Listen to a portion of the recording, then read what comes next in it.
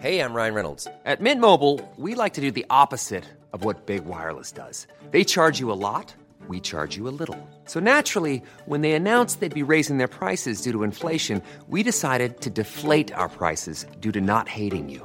That's right. We're cutting the price of Mint Unlimited from $30 a month to just $15 a month. Give it a try at mintmobile.com/switch. $45 up front for 3 months plus taxes and fees. Promo rate for new customers for limited time. Unlimited more than 40 gigabytes per month. Slows full terms at mintmobile.com. Ever catch yourself eating the same flavorless dinner 3 days in a row? Dreaming of something better? Well, HelloFresh is your guilt-free dream come true, baby. It's me, Keke Palmer. Let's wake up those taste buds with hot, juicy pecan-crusted chicken or garlic butter shrimp scampi. Hello Fresh. Stop dreaming of all the delicious possibilities and dig in at HelloFresh.com. Let's get this dinner party started. There's never been a faster or easier way to start your weight loss journey than with PlushCare. PlushCare accepts most insurance plans and gives you online access to board-certified physicians who can prescribe FDA-approved weight loss medications like Wegovy and Zepbound for those who qualify. Take charge of your health and speak with a board-certified physician about a weight loss plan that's right for you. Get started today at plushcare.com/weight loss. That's plushcare.com/weight loss. plushcare.com/weight loss. I think as parents, we assume that kids are going to just know the right way to do things. You have to teach them first and then train them by teaching them to do it over and over again until they actually get it.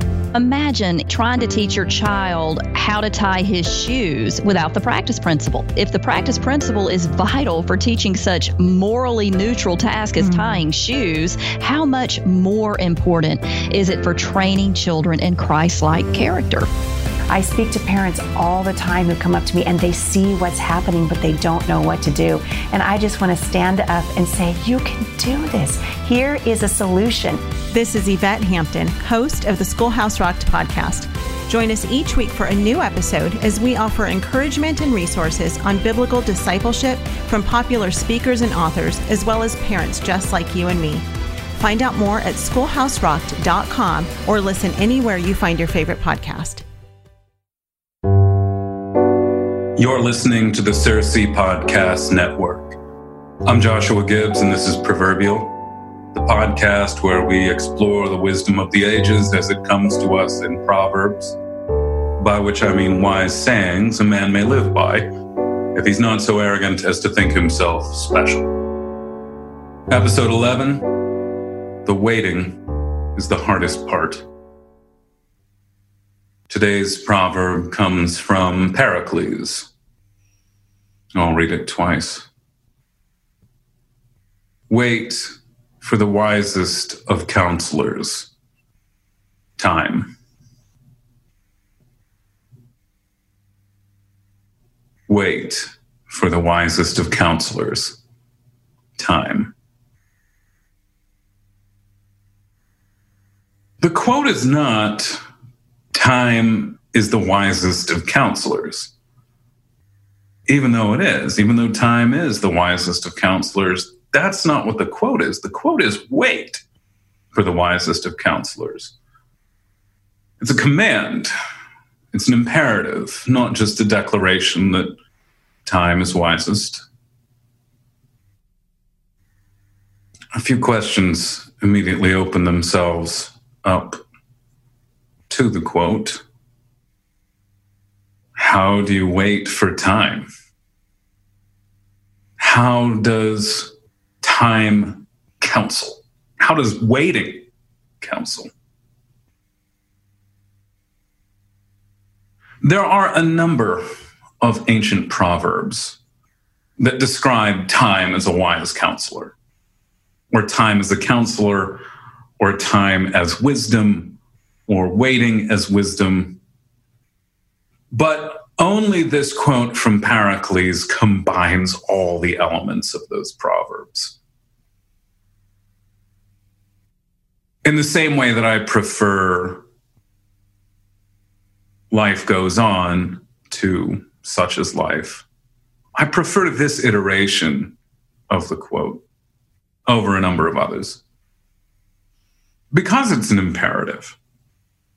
because it's a command, not just a description of the world. I've been thinking about this idea a lot over the last several months as I've been teaching Paradise Lost. I've been thinking about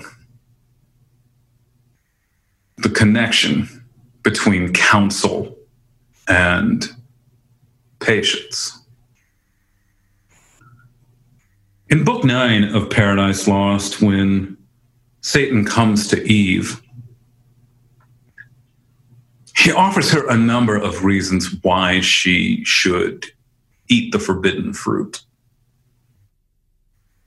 It's a spectacular speech. All of my modern literature students memorize it. And in that speech, Satan provides a dozen different reasons why Eve should eat the fruit. And the first reason he gives her is one of the most enduring lies of Satan, or the most enduring deceptions of Satan. Satan opens up the temptation with these 4 words: "You shall not die."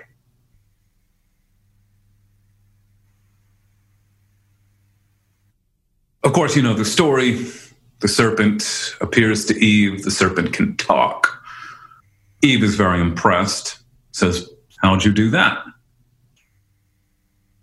The serpent says, "There's a special fruit that enables beasts to talk. What could it do for one who could already speak?" Eve says, "Take me to it." So they go, and when Eve sees the forbidden tree, she says, "You might have spared me the trip. I can't eat of that one. We can't eat of that one, my husband and I. We've been told that on the day we eat of it, we will die." Satan says, "You shall not die. How should you? By the fruit? It gives you life to knowledge."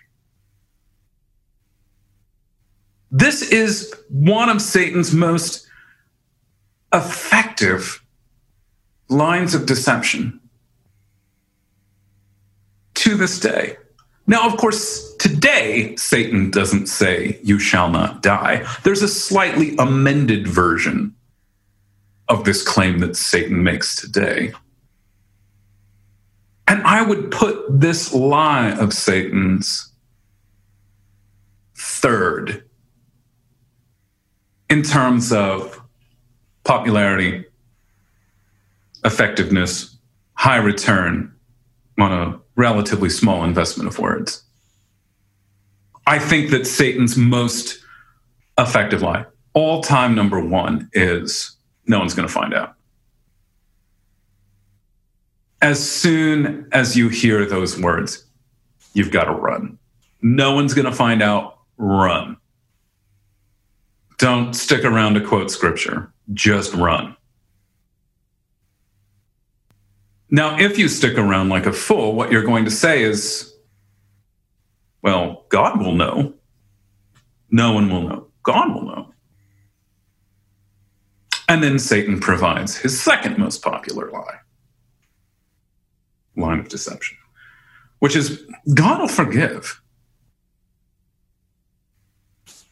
which is true, but it's deception nonetheless.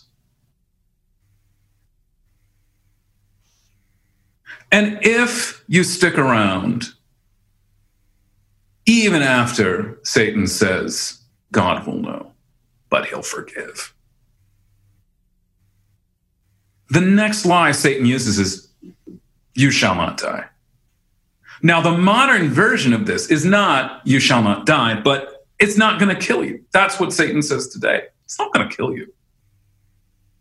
Now, when Satan says, you shall not die to Eve, there may be an assumed today at the end of this statement. You shall not die today. Maybe he means you're never going to die.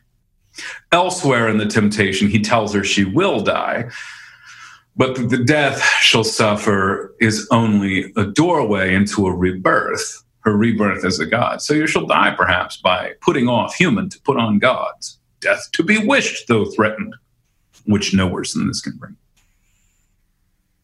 Now, if Satan is implying when he says you shall not die, that you shall not die today, or when Satan tells us today it won't kill you, there's a sense in which he's right. Because Eve will eat of the fruit, and then if her life goes on for a period of time roughly similar to her husband's, Eve will eat and she'll live for another 900 years before the promised punishment is finally meted out.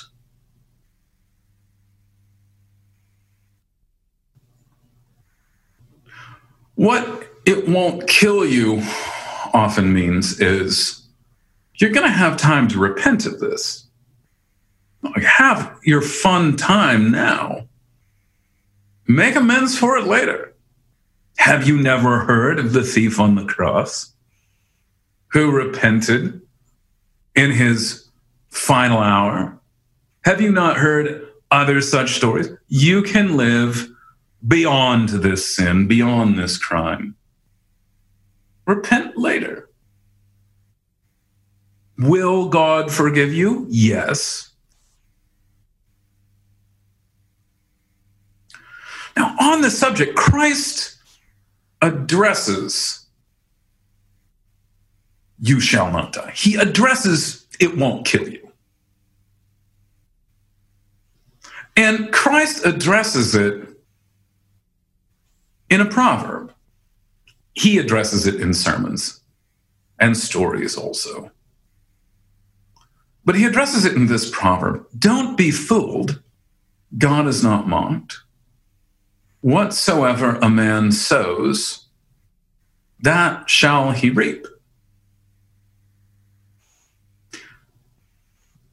Wait for the wisest of counselors, time. I don't want to lose sight of my point of contemplation here, though this really is going to take a kind of circuitous route back to this quote from Pericles. Don't be fooled, God is not mocked. Whatsoever a man sows, that shall he reap.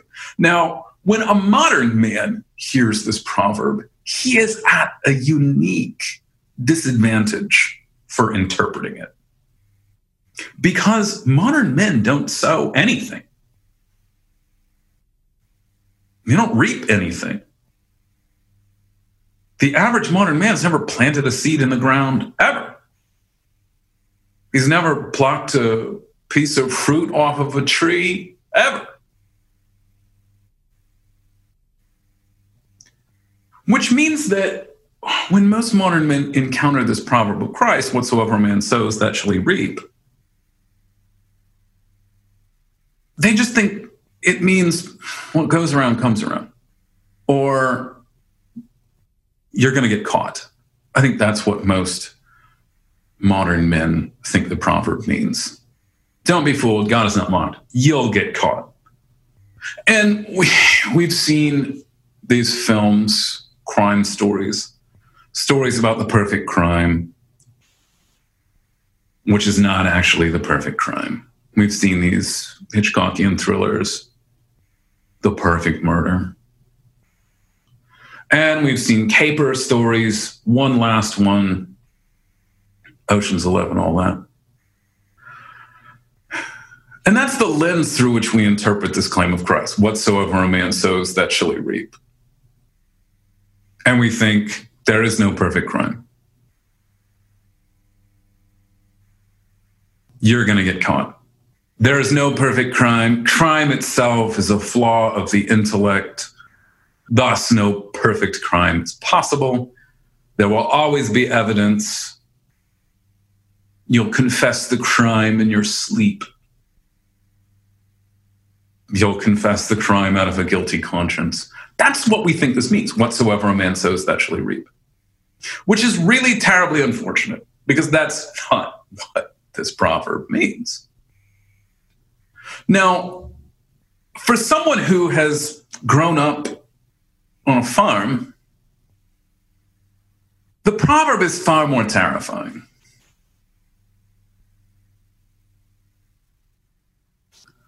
If you've grown up on a farm, you've probably noted how far the sowing of a seed is from the reaping of the harvest. Depending on what you're sowing, you may have to wait for years. If you sow a handful of apple seeds today, it will be 2025 before you eat any fruit of those seeds. That's a long time that elapses between the sowing of a seed and the reaping of the harvest of that seed. And the fruit looks nothing like the seed. It's almost like a magic trick. You take this small, hard, brown, nut-shaped seed, and you put it in the ground. And you come back years later, and there's a tree. Now, maybe there's some tending of it in the meantime, but maybe not. Maybe you plant the seed and you come back years later having forgotten about it. There's a tree growing. And if you planted apple seeds, you planted something profoundly small. There might be 1,000 apples on that tree when you come back, and they're all large and luminous and red.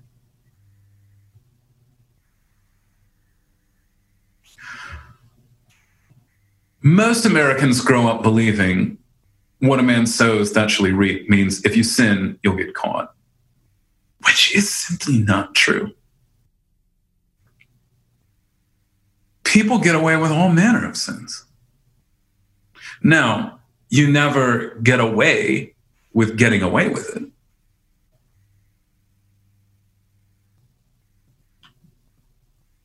But people get away with all kinds of stuff. All the time.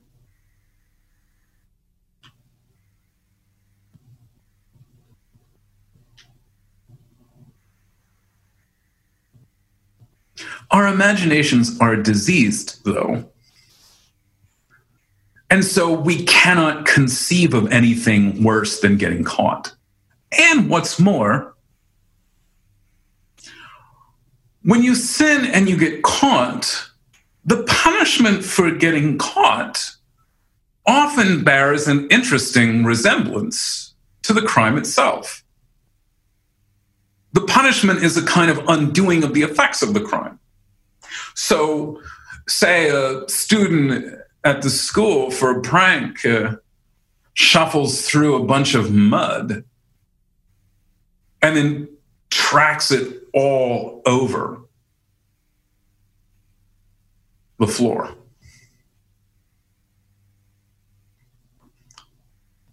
The punishment for such a crime might be, well, you've got to pay to have the floors cleaned. And if it's carpet that must be cleaned, of deep caked in mud, could be quite costly. And so there's a kind of symmetry between the crime and the punishment. You created a huge mess, now you must clean it up. That's what happens when you get caught. Or think of any of the Old Testament punishments for theft. If you steal, you will be required to pay back what you've stolen, and a whole lot more too. The punishment fits the crime only if the crime is caught.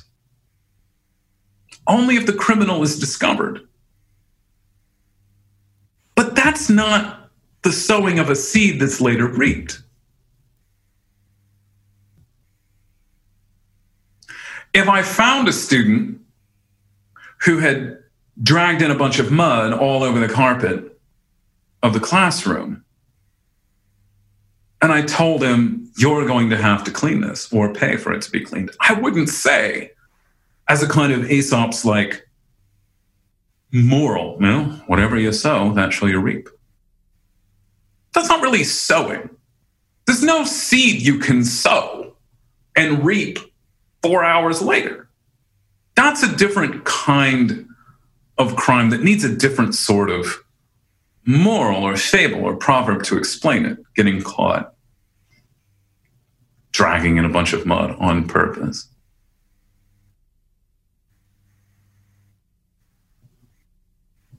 In the same way that an apple seed looks almost nothing like an apple tree, the effects of sin do not often look like sin itself. The fruit of sloth does not look like sloth. If you plant the seed of sloth at 15, the harvest of sloth at 20 looks nothing like it.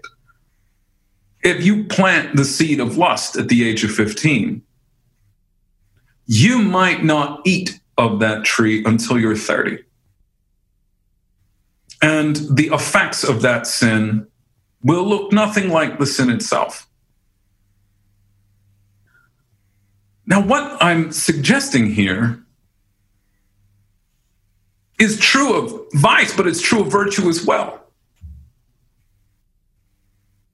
If you are obedient, if you are pious at 15, you might not really eat of that tree until you're 30, 35. There might be some kind of immediate sort of benefit to studying hard. You pass the test, you pass the class, you don't get grounded, you get to join the basketball team. That's not reaping fruit, though.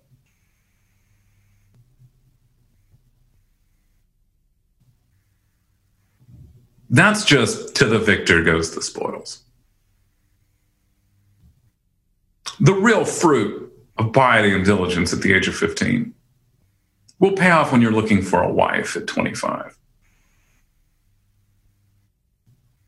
You will eat the fruit of lust from a seed of lust planted at 15 when you're looking for a wife as well.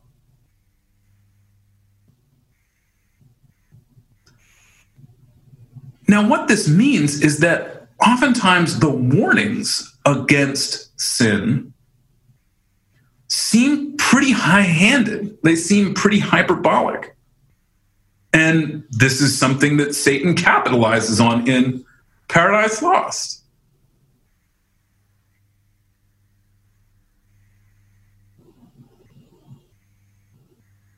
You shall not die. It's a piece of fruit. It's a small transgression. You're going to die from eating a piece of fruit. Now, to this day, Satan loves to capitalize on the fact that the fruit of sin looks nothing like sin itself. And there's a long time that passes, and when sin comes back, it comes back in a graduated, monstrous form, which makes it nearly indistinguishable from those early vices. So when cautions against the long-term effects of sin are given, they seem so far-fetched. They seem so far out. Especially cautions against sin of lust given in Book of Proverbs. Solomon equates lust with starvation at one point. To which the incredulous mind, the mind which is unwilling to wait for the wisest of counselors, says, come on. You're going to starve because you lust? That's absurd. That's some trumped up horror story of finger-wagging authority figure delivered to keep you in line.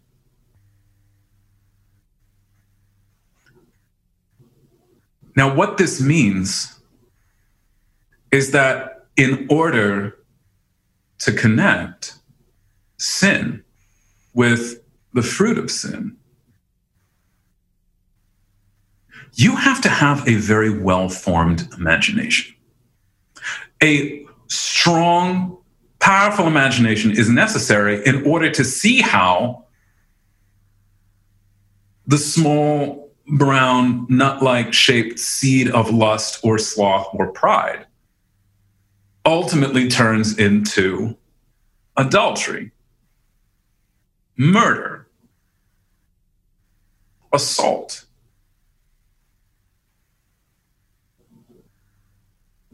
abuse. A very well-formed imagination is necessary in order to see in the mind's eye how such small beginnings have terrible ends or wonderful ends. I don't want to say that this is only about vice. This is true of virtue as well. If you are honest with people, they will trust you. If they trust you, they will entrust you with huge responsibilities. They will give you money. They will give you land. They will give you discretionary time and power. They will give you the benefit of the doubt. That all becomes the life of a successful adult who merely does not cheat on tests at 15.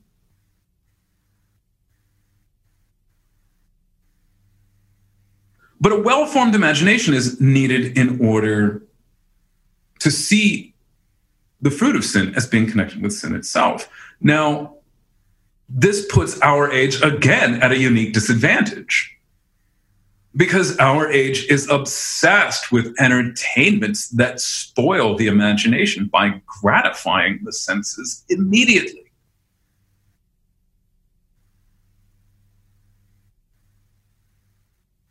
We tend to not see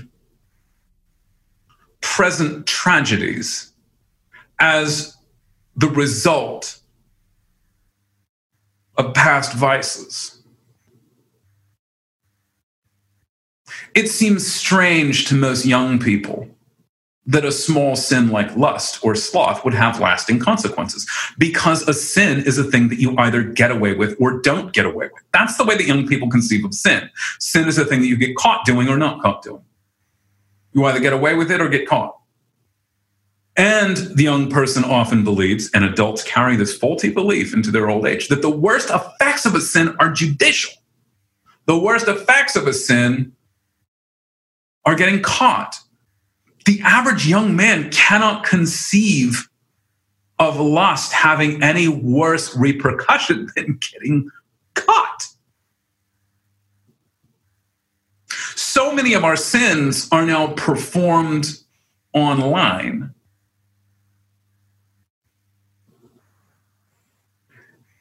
We tend to believe that repenting of our sins is like hitting clear history in a web browser.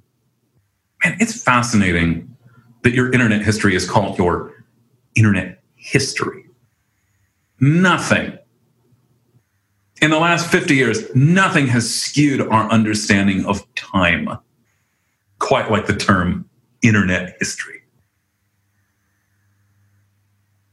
There's probably some foolish pastor out there right now preaching that grace means God hitting clear history on the web browser of your life. And so when we get away with our sins, we think that we've gotten away with them. When we're not caught, we think that's it. We don't think, now comes the real waiting. 5-10 years down the line, I will see just what this meant.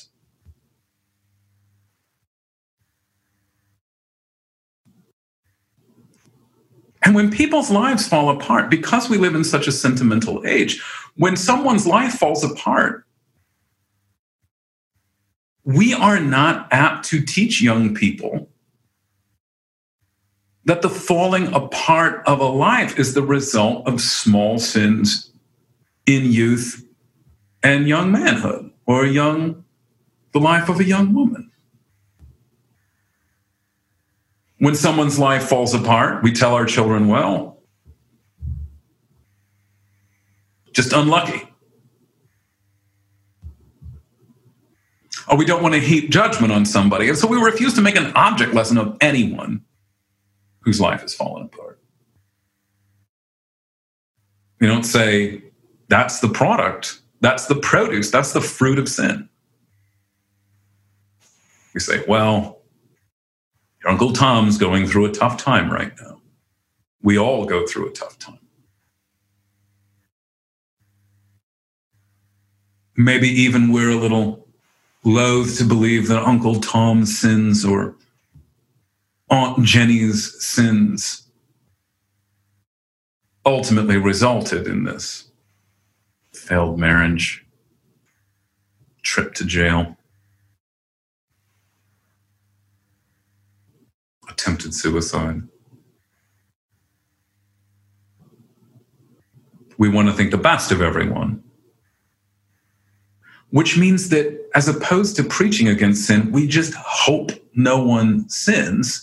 And when they do, we make as though it was all a misunderstanding. But Pericles says, wait for the wisest of counselors, time. Now, there's a way that you can jumpstart this, which is by listening to people who are older than you. Listening to old people is a way of waiting for time. Don't listen to people your own age. They're just as stupid as you are. If you're in your 30s, don't get advice from people in their 30s. If you're in your 20s, don't get advice from people in your 20s. It's not as though something magical happens when you turn 30 or when you turn 20. There's no magic age at which you finally attain the wisdom to counsel people who are as old as you.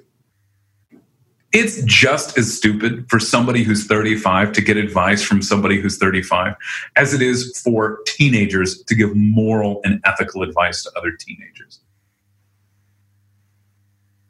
Now, I'm not suggesting you never ask your friends their opinion on your decisions.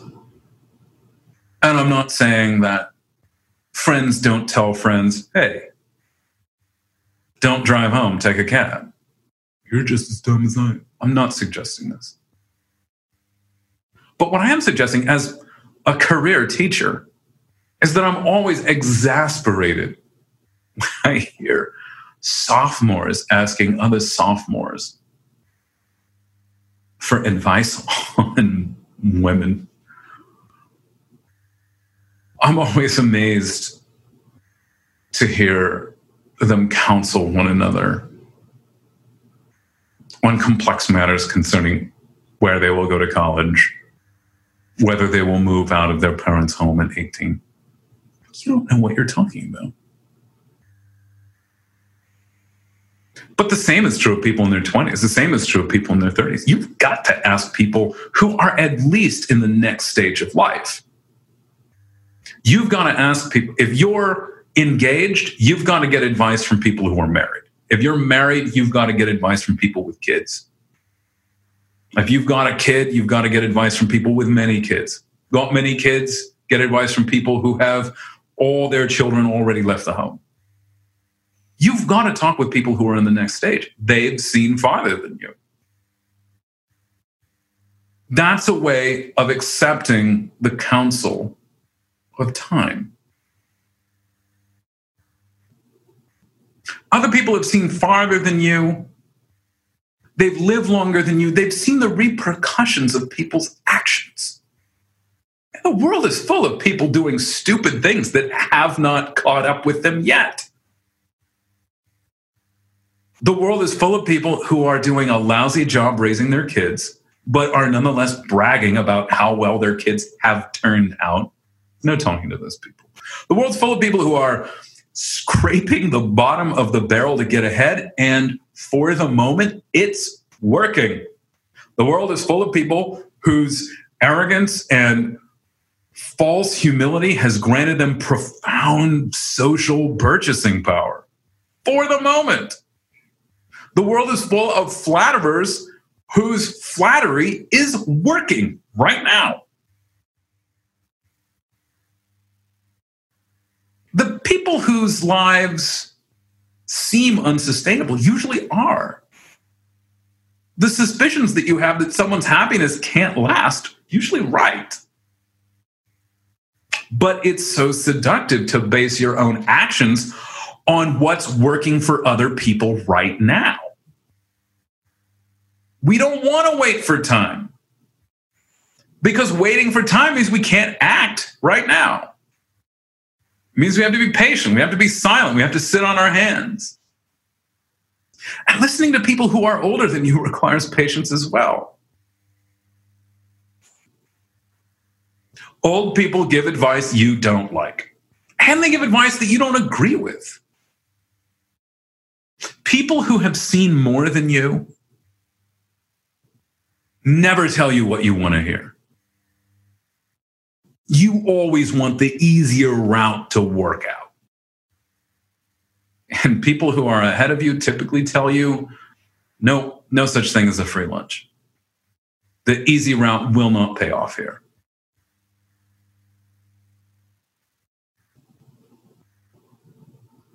You can keep your kids entertained with TV shows this afternoon. You will pay for it 10 years from now.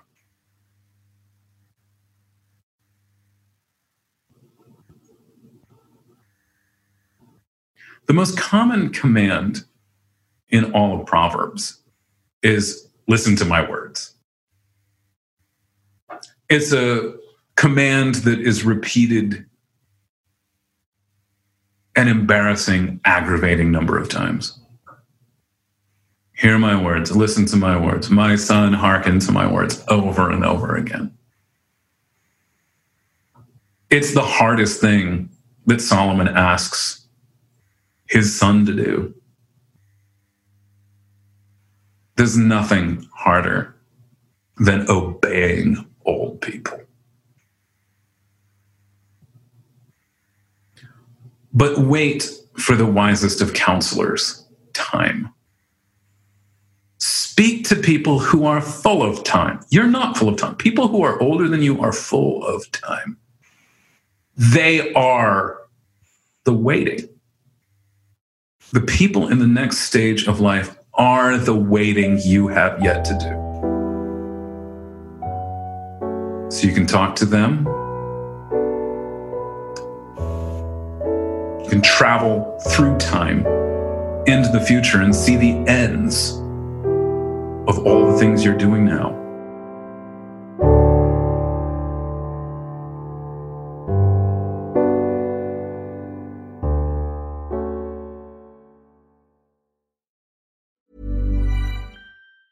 Planning for your next trip?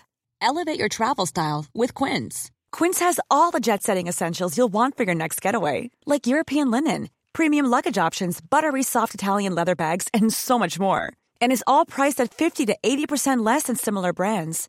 Plus, Quince only works with factories that use safe and ethical manufacturing practices.